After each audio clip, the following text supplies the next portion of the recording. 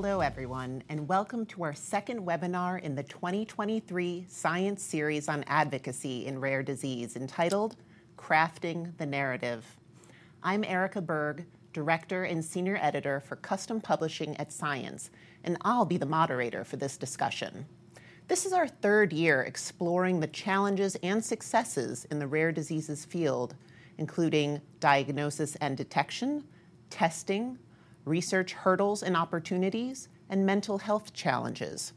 We've also looked at finding solutions and exploring options to improve opportunities for both those researching and dealing with rare diseases. This year, we've shifted our focus to advocacy, and today we're going to discuss the stories we tell when it comes to rare disease and how advocates can use words to raise awareness, provide education, build relationships, and lobby for change. Finally, a thank you to Fondation Ipsen for sponsoring today's event and this series. I'd now like to take the opportunity to welcome a brilliant panel. I'll give each of them a chance to say hello and introduce themselves. And I'll start off with Sparsh Shah. Welcome, Sparsh. So happy to have you here. Thank you so much, Ms. Berg. It's an honor to be here among you all. My name is Sparsh Shah. I am 20 years old.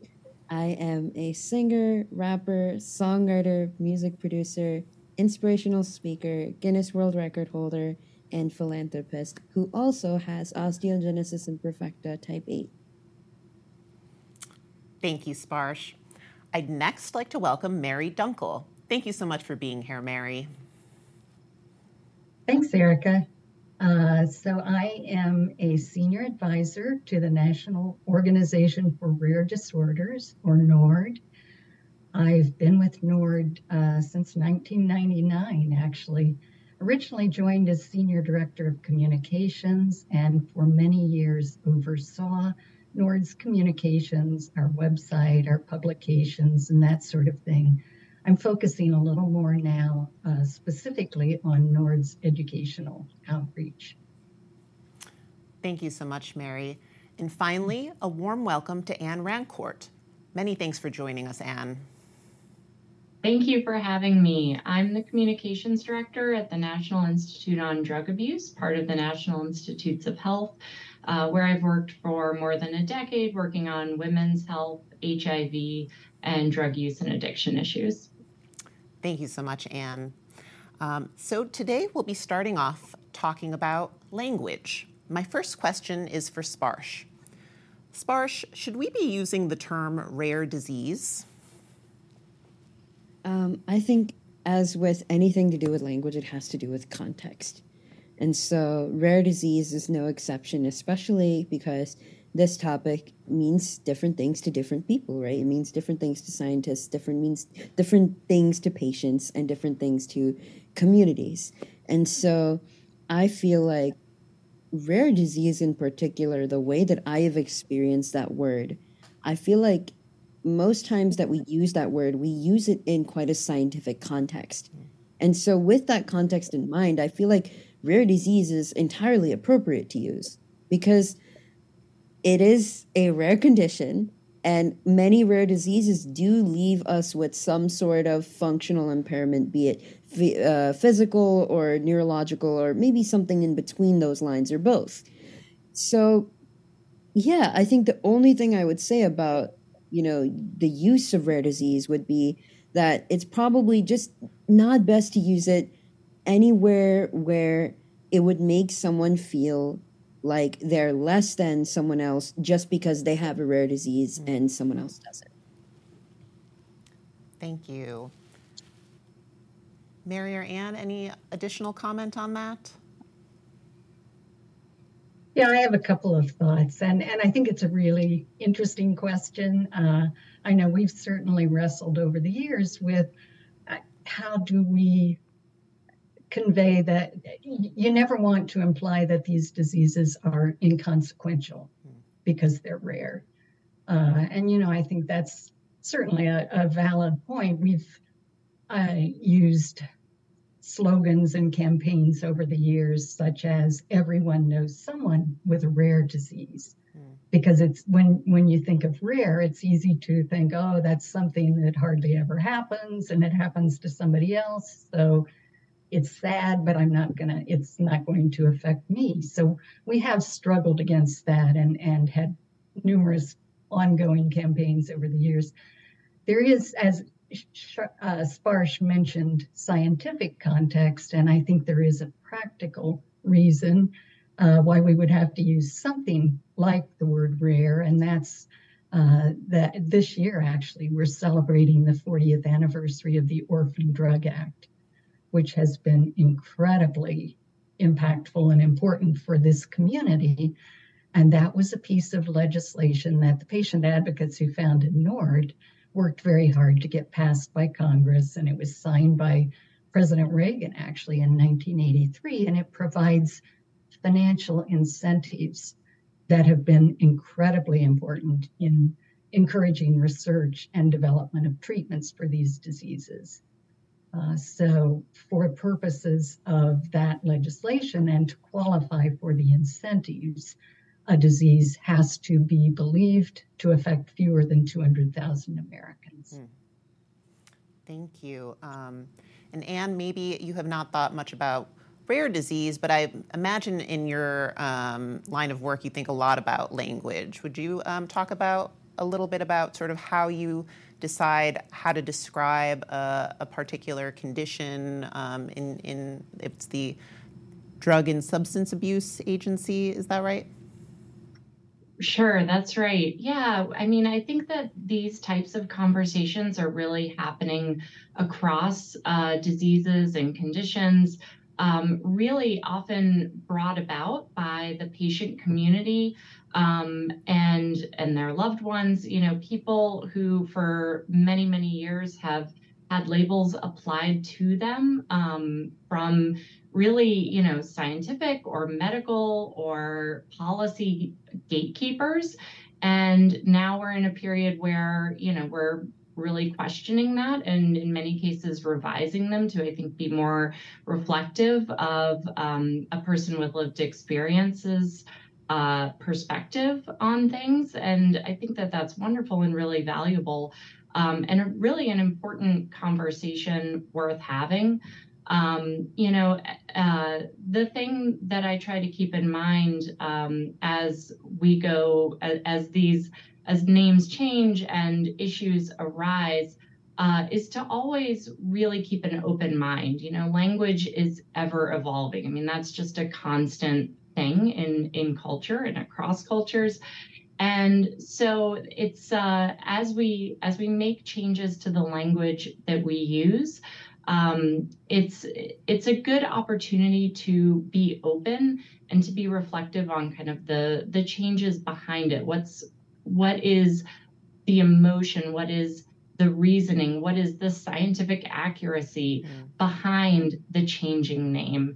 And how can that conversation about the name itself inform the science, inform the conversation, inform policy? There's, it can be an issue that really opens up a broader conversation with a lot of benefits. Great, thank you so much. And on a related note, and a related term that is sometimes used would be disability. And I was wondering, Sparsh, if you had any thoughts on whether or not we should be using the term disability when it's applied in the rare disease space. Yeah, of course. Thank you for asking. Again, context is emperor. So I think disability, the way that now I have heard this term being used in general, I feel like it's a label that has been applied to us, as Miss Anne so beautifully said. But the cool thing is, people in marginalized groups have an amazing ability to take the labels that society places on them and then own them. Like, for example, how, the LGBTQ plus community adopted the word queer, or the Christian community adapted the word Christian. These were all derogatory labels. and we took them and made them our own. And the same way, I feel like when you look at the very word disabled, it's disabled. So like, it implies that because of our functional impairments, there's something about us that makes us less than people who don't have, let's say, a disability.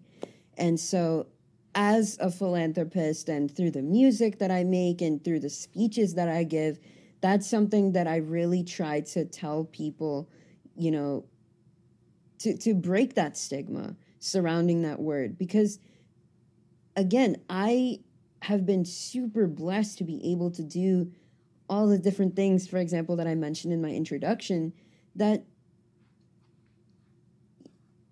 I guess without boasting about it or anything, it's a huge blessing to be able to live the life that I live.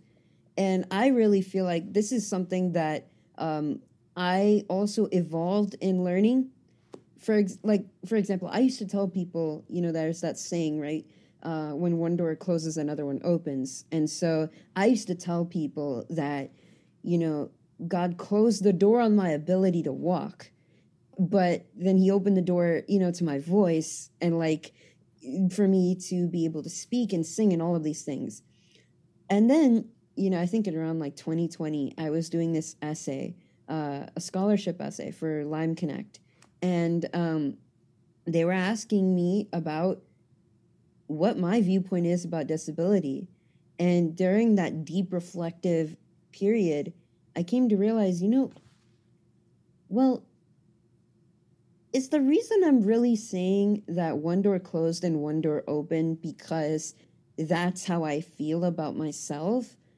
Or is it just because it's the best way to explain my situation to people who live in a world that wasn't originally built for us? Because if this world was built for us, then I feel like a lot more people would then see it as, now the way I see it is, God never closed a door on me by giving me this condition. Science or nature never gave me a bad hand by giving me this genetic mutation. It's a window. It's not a door. And I've just started to realize that. And, you know, now all you got to do is you open the window and go out. And that's what I'm doing. Thank you. So this next question is for Mary. And so you're at NORD. And so I was curious, NORD is one of these umbrella organizations that partners with a variety of smaller sort of patient advocacy groups. So I was curious about, how do communication approaches differ for an umbrella organization that is considering many different rare diseases versus a patient advocacy group that may be targeted on a single rare disease? Sure, great question. And I'll just preface this by saying that we always defer to the disease-specific organizations as the experts on their diseases. And we frequently get, for instance, media inquiries seeking medical experts to speak on certain diseases or certain topics that are in the news. And we always go first to the disease-specific groups to see if one of their medical advisors would want to do that. But I think there's a really wonderful and unique role for the umbrella organizations. And I should mention that there are organizations like NORD around the world too, and we work with them. But I think our role is to help to amplify the voices of the individual disease-specific patient groups by bringing them together, helping them to see our common ground, you know, what are our shared interests in all across the spectrum of topics in public policy, in research, in education. How can we work together to educate, you know, the public, medical professionals, medical students about particular rare diseases and rare diseases in general. So there are many aspects of living with a rare disease that really have many commonalities across the spectrum of diseases. So Nord's slogan actually is "Alone we are rare, together we are strong." And we try to help the people in all the individual groups find that, shared experience together and figure out how best to work together. And we also provide a platform to amplify their voices. And even things like a Facebook group where the leaders of the individual patient organizations can share their experiences, ask questions of each other, figure out best practices, best ways to address certain things. So I think it's a really nice mix of these many individual disease-specific groups that are doing fantastic work on behalf of their communities. And then through Nord, they can come together and figure out how best to work together. And even beyond that, there's an organization like Nord in Europe, Eurordis. We work closely with them and we helped form an organization in Australia years ago, so many other umbrella groups around the world. So Anne, I was curious about what communication tools you've used that you found has worked best when applied to influential groups and high-level decision makers. How can we communicate with those groups most effectively? Sure. It's interesting because I feel like there's so much conversation lately in the past 20 years about what can be done on social media and using digital tools. And all of that is incredible. I mean, it's really, I think, democratized a lot of communications and outreach and sharing of stories, which are incredibly powerful. But when it comes to reaching influential groups, I think it's kind of gone out of vogue to talk about the role of mainstream media as a really powerful communications tool. But at the end of the day, it really remains just incredibly important. And so working with large media outlets like the New York Times, the Washington Post, the Associated Press, broadcast news, remains essential to reaching huge groups of millions of people with one story. Working with reporters there who are amazing at their craft, at storytelling, at researching these extremely complex areas of disease and of science, and teasing apart those stories and the issues that matter there. Is incredibly rewarding and can have a huge impact in reaching organizations and people who are really working at a high level in terms of, with a national reach, with a statewide reach, getting into the daily paper there. Really draws attention, gets an issue noticed, and can be an important first step toward a conversation on disease issues that might not have been urgently on the radar before. Thoughts, Sparsh or Mary, mainstream media? Absolutely. I can come up with this from a few perspectives, right? As a musician and speaker trying to develop his craft, it's like mainstream media is definitely one of the best tools that we can use to share our story. And I think, thinking back to times when, I was covered quite a lot by mainstream media, like, for example, my cover of Eminem's Not Afraid. I mention this because one of the main angles for press to grab on with this story was, yes, this was a viral cover, but it's also a viral cover by a 12-year-old who has osteogenesis imperfecta. And so now me as a patient, I could take this one of two ways, right? I could either say, why are people trying to, grab onto the disability side of things all the time? Or what I decided to do is like, okay, this is great. And honestly, this is one of the ways in which, I mean, it's actually a privilege for me to be, disabled, because it brought me to a much higher place in my career. And not only that, I was able to use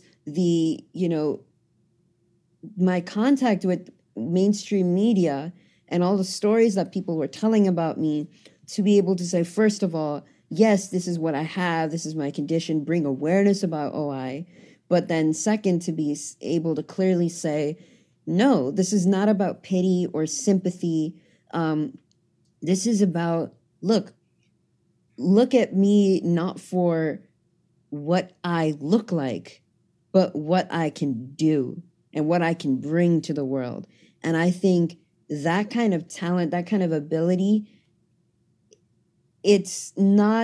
perhaps it might be a little harder to find in people with rare disease. It may be a little easier in some cases, but no matter what, if we can find the hidden gems in everyone and polish that coal into diamond, then it doesn't matter whether you have a rare disease or not, whether you're disabled or not. You can make an impact on the world, and that's what makes you uniquely you, and that's why you belong here and you're worth it. Thanks. So, I'll just add. Oh, yes, please. Sorry, just one brief follow-up thought. I think having a compelling call to action is always really, really helpful. And I'm remembering we do an annual conference in the fall where we bring together leaders of patient groups and researchers and medical professionals and government partners from NIH, from the offices at NIH and FDA that deal specifically with rare diseases and orphan products. And every year, as we're in the period of time leading up to the conference, I get so many inquiries from leaders of patient groups who see this as an opportunity to somehow catch the interest of a researcher or somebody at NIH or somebody who might become interested in their disease. So one year we essentially said, what would you want to tell the world about your disease in 200 words or less? And we invited people to submit these little vignettes, and each one with a photo to go with it. We got wonderful, wonderful stories from people and photos, and we put them together in a little booklet to hand out at the conference. And I submitted an op-ed piece to the Wall Street Journal that they used, much to our great delight. And it actually does happen, though, these sort of spontaneous moments when a researcher hears or reads something like this from one of the patient groups and that light bulb goes off and he or she thinks, oh, that's similar to this other mechanism of action that I'm studying, and those connections are made that can lead to really important work. Great, thank you. And this, I think a few of you have brought up, this idea of storytelling as being sort of central to, crafting this public narrative. Anne, what would you say is the role of storytelling sort of in advocacy in general with respect to health? And then we can talk about rare disease more specifically, but I thought we could talk more generally about the role of storytelling in advocacy and health. Yeah. Stories are so powerful. I mean, when you think about the role that storytelling has played throughout human history, it is the stickiest way to get something embedded in someone's brain. This is how humans have conveyed information for thousands of years. It's been written into song. It's been written into epic poems, from Homer. This is how we teach our children what we want them to do through nursery rhymes and fairy tales. And so you really cannot underestimate what the power of a good story, a good short to the point story with Mary, as Mary's saying, having a succinct call to action or takeaway from it. is incredibly valuable. And I think that, I work with a lot of scientists on trying to tell a research story. And so there's always a push-pull between, wanting to share a lot of data, a lot of numbers, a lot of, prevalence data, and then this more human side of sharing stories to convey emotion. And they're both important. They both serve their own role. But, I think that when people walk away from a conversation, if they've heard a compelling story, they're going to remember that forever. When you think about some of the most impactful conversations you've had with people, you remember the story that they told, you remember the emotions that were in it, and the way that it made you feel and how you related to it. And I think that, people are often afraid to tell a story. It feels kind of really colorful, really imaginative. And when you're talking about medicine or about science, it's like, oh, I don't know if that's the place to be imaginative or to tell, to really use a story, but it absolutely is, because it's how people are going to connect, and it's how people are going to take action because they feel compelled based on the emotion that they've experienced from the story.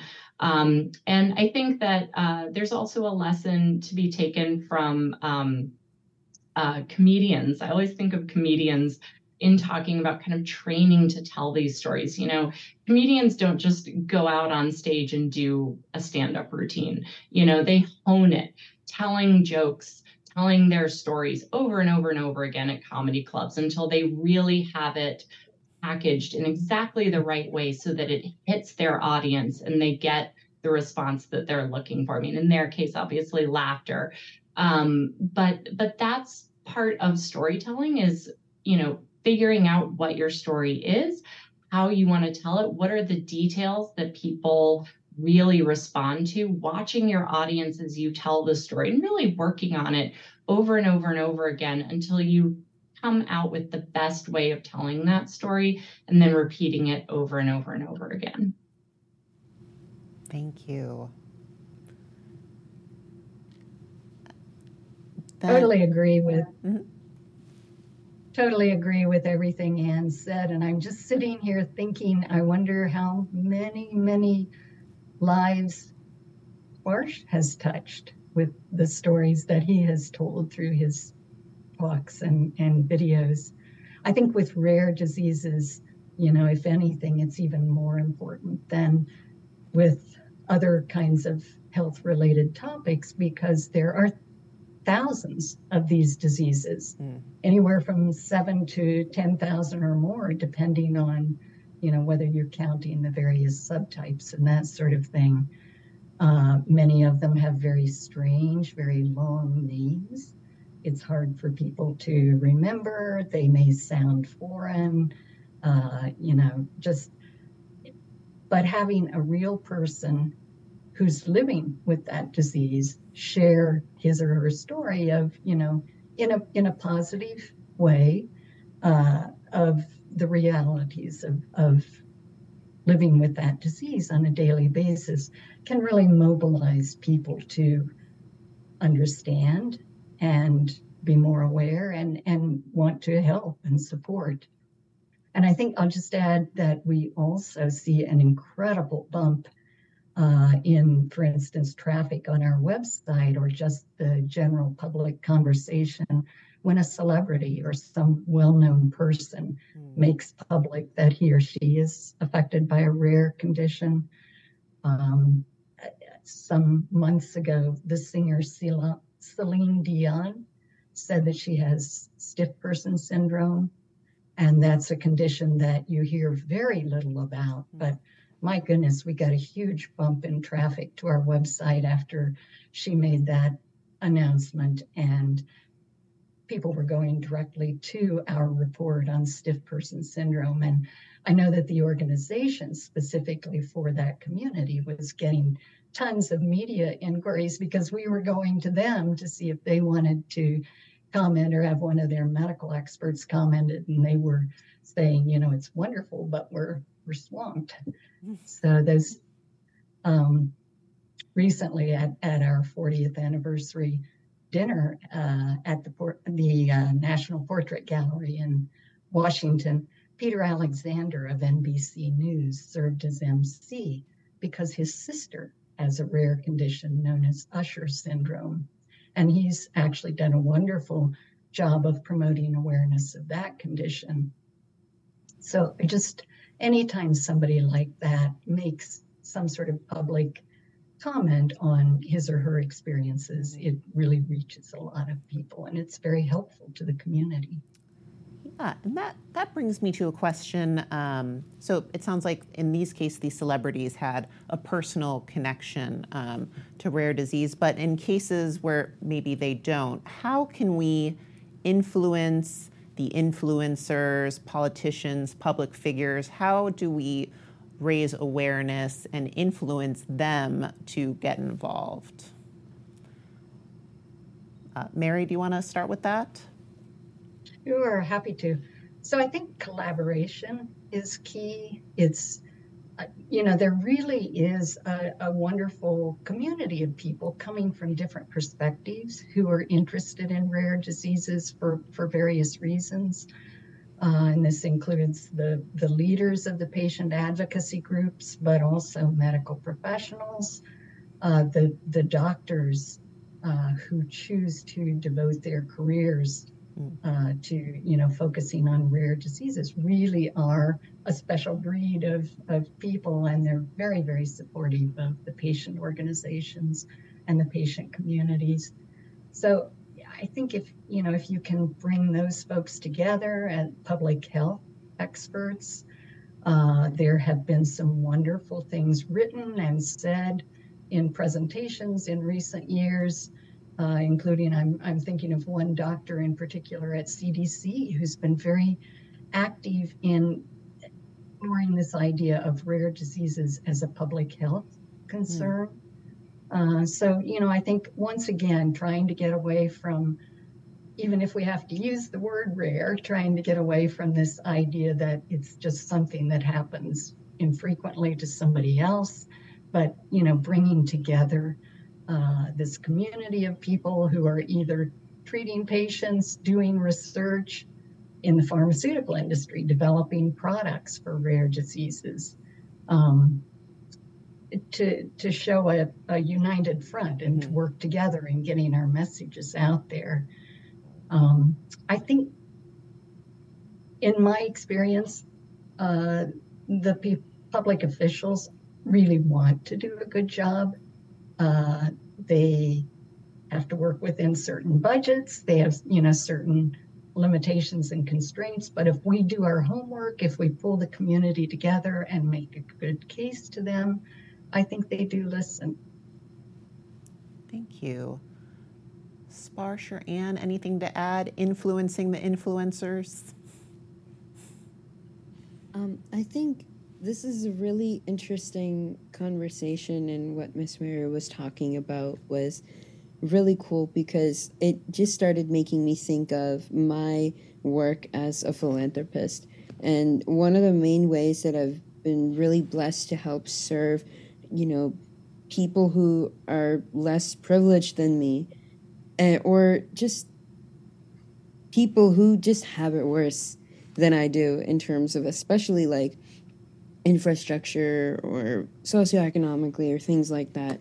And in the rare disease / disability sector, I'm a youth ambassador and advocate for some of these organizations that I work with.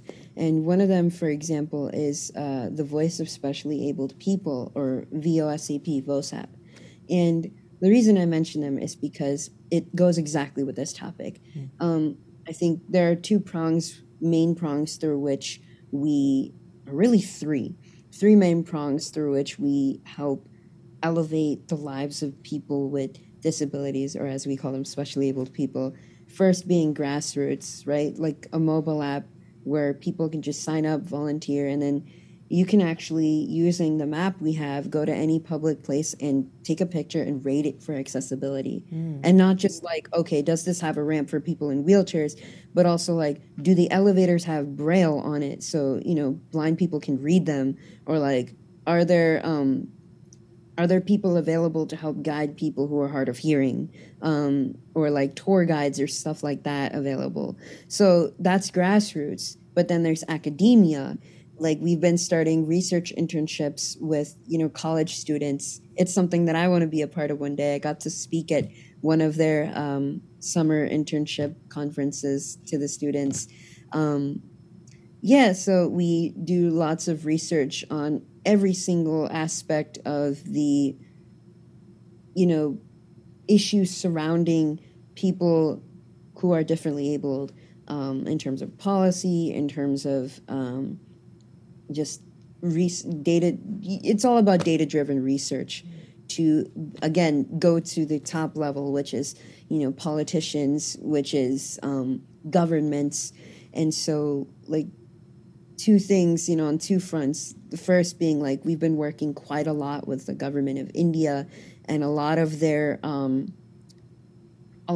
legislation and even their change in language regarding people who are differently abled, that we're happy to say that we're one of the organizations that has helped to foster that change in language and in legislation, bringing more accessibility in terms of infrastructure to, for example, government buildings, changing the word Viklang to Divyang in current public discourse in India. And then in America, recently, one thing that we've been doing is, like, you all may have heard of, like, ADA 2.0. And so that's something that we're also trying to work on, talking to people about them, legislators, about getting that passed, because that's going to bring a lot of benefit, again, in terms of government and infrastructure and everything for people with, who are differently abled. So, yeah, I just thought I'd mention that because it just fit right in. Yeah, thank you. So this question is for Anne. So we've been talking about the power of stories, and one goal for this webinar is to help that you can, through your stories, help people who are watching this improve their own advocacy efforts. So, Anne, do you have a public campaign advocacy success story from your experience that you could share with us that we could benefit from hearing about? Sure. Well, in the spirit of storytelling and the power of stories, I mean, one of the most famous stories of advocacy and NIH working together was way before my time, in the late 1980s. But it's a story I think that sticks with us, is the story of AIDS activists that came to the NIH campus to protest against policies that were keeping them from getting life-saving drugs outside of the auspices of a clinical trial, and held these incredibly visual. Obviously this was before Instagram, before we were all trying to create, these incredible visuals that you could photograph, but just an incredibly visual, incredibly theatric, and passionate protest that drew a ton of media attention, but also obviously the attention of NIH leaders, who I think finally resonated with what the advocates were asking for and invited them in and sat down with them. And that began a really productive conversation. And the advocates were, like so many disease advocates, incredibly well versed in the science, were not themselves scientists or having scientific training, but really wanted to learn, wanted to have that productive conversation. What I think is so interesting about that story now is that there was this incredibly pivotal point where there had to be a change from, the theatrical protest, and certainly those continued and needed to happen to continue the pressure, but coming to sit down in a room together and begin that conversation.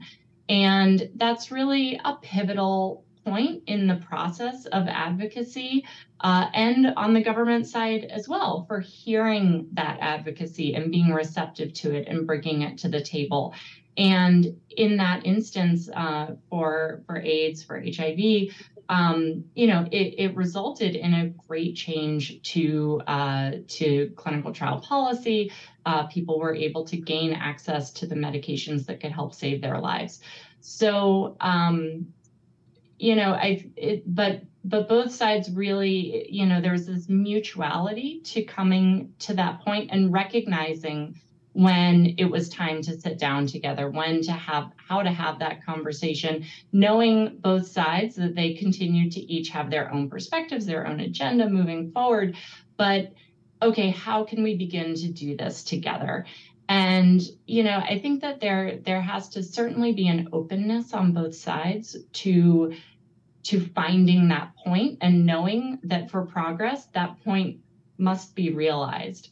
And so that's something that I think is a great example to keep in mind. And I know that, as a public official, I mean, that's one of the stories that's very important in our, culture, I guess, organizational culture at NIH, to be mindful of that. And that was really one of the first times, or one of the most impactful times, that it became so clear that people with lived experience must be involved in the research process, in setting the agenda, designing the research, and having a voice throughout the process.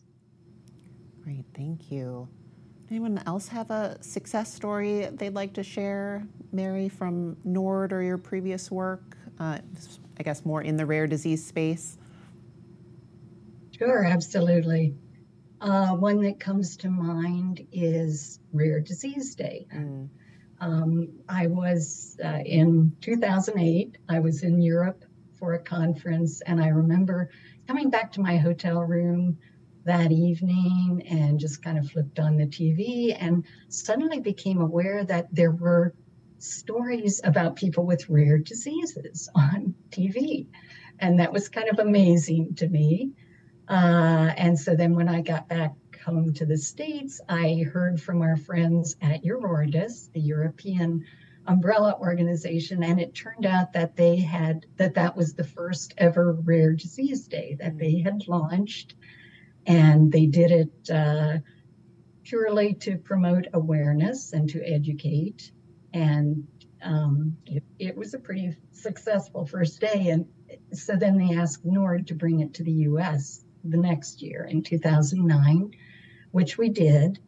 It takes place on the last day of February each year because the first one was on a February 29th, the rarest day. And it's just grown. I have to admit, my initial reaction was kind of, well, that's nice, but there's so many awareness days. It's, kind of passe. I don't know if we want to add one more, but I kind of reluctantly got dragged into doing it. And it's turned out to be hugely beneficial for the community, and it's grown and just incredibly over the years. If you're anywhere near social media, beginning anytime in February and culminating on that last day, you'll just see tons of posts of stories, photos, special events taking place. NIH hosts a wonderful Rare Disease Day event each year now. NORD creates resources for teachers to use in the classroom, and local families who want to educate students can work with their teacher to go into the school on that day. Just all sorts of things happening, and it's really been huge. And media, obviously, tons of media stories. Great, thanks. And on the topic, Sparsh, did you have something to add?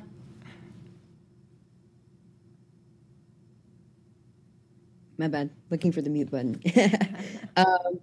Yeah, I did. If it's okay, I wanted to share very quickly a success story. There was something really cool that we at VOSAP had done during the pandemic, 2020. we called it the Art from Heart contest. And I think this really ties into what Miss Mary is saying and also to what Miss Anne is saying about, the colorful, theatrical way of telling a story. And basically for this, we had a contest. And so we invited people from all over the world. This was the first international art contest, specifically on the theme of disability. And so we had people just create visual art that, deals with the anxieties or hopes or the fears or the joys of people who are specially abled. And so if I'm trying to get all the, statistics right, but I think it was like 53 countries or something, like definitely at least 100, maybe 200 cities all over the world. And there were a ton, like hundreds of artists who like applied, and I remember when it was time for like the annual gala that year, we were declaring all the winners, and just looking at the art, it was like, wow, like, and it was so cool because a lot of the people submitting art were people with these lived experiences. And so that art flowed straight from their hearts. And, being an artist myself, it's like I can relate to that. And it was amazing to see like the power of storytelling is there in the places I think that we can least expect it. I think that's where the most powerful stories can be told. And so that really, I think, goes to show how important it is to get stories from, as John Legend would say, ordinary people living with, rare disease or any other health-related or any other issue of importance. Thank you. So this is also for you, Sparsh. Social media, obviously a big part of the conversation when it comes to public outreach. What are some best practices for using social media or other engagement tools for raising awareness? This is a great question. And to be very honest with you, I feel like this is something that I'm still learning because, I'm still a growing and developing influencer, and I'm, not just doing this as, just for advocacy, but also in terms of my career. And so I think I want to talk about something totally unique. I think one interesting thing that I would love to see more, and I think I would love to do more as well as an influencer, is to think from the perspective of modern social media trends, not just specifically in advocacy, but like social media trends as a whole. Like, when you think of popular songs on TikTok or like different things based on that.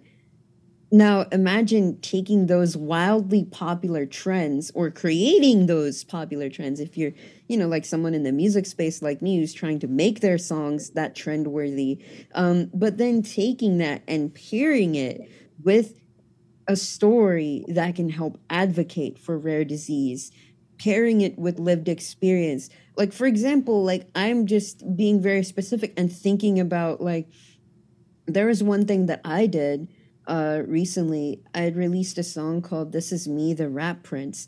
And I kind of explain it as like, the first verse is my autobiography in a sense, a mini autobiography. The second verse is like my vision statement to the world.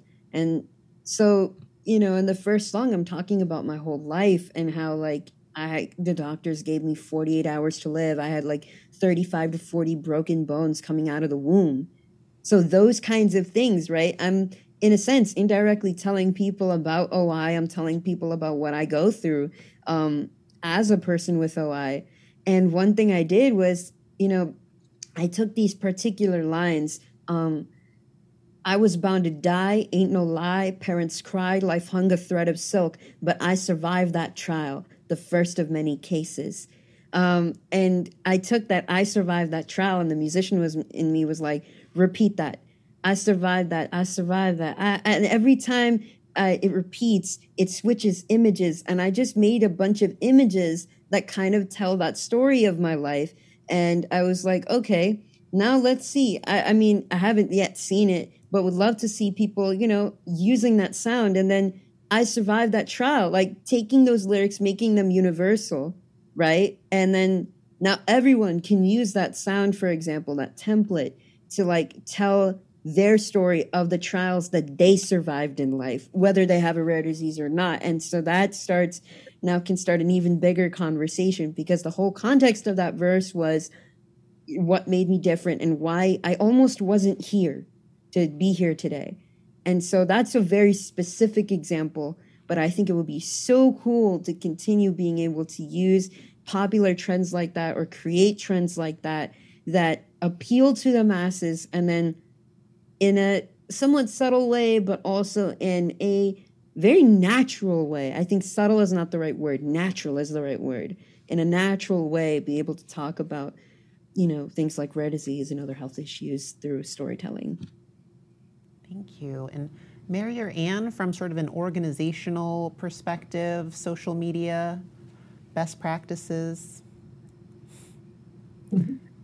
Well, I will leave the best practices to Sparsh, because I don't think there's any competing with that. I mean, the creativity there is so wonderful. And I mean, that's the greatest part of social media, is getting to see that from people.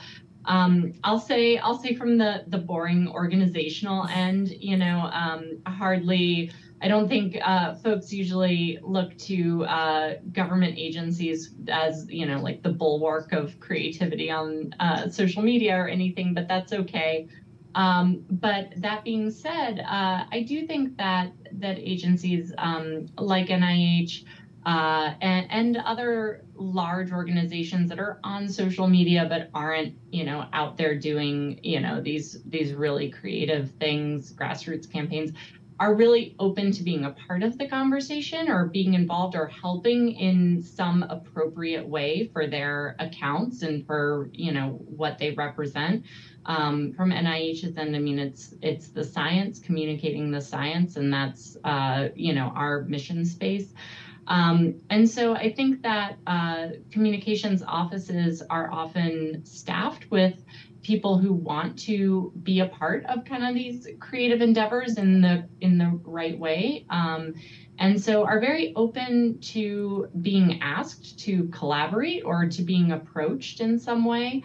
And so my advice is always, you know, this is low tech kind of advice, but, you know, never be afraid to reach out with an email to communications offices and say, like, hey, I'm going to do this, you know, if it's something you would be interested in, you know, let me know, like we can discuss.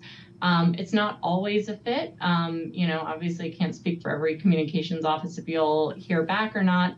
But I think nothing ventured, nothing gained. And it's always a really great way to maybe start a relationship or start a dialogue about messages where you have a mutual interest.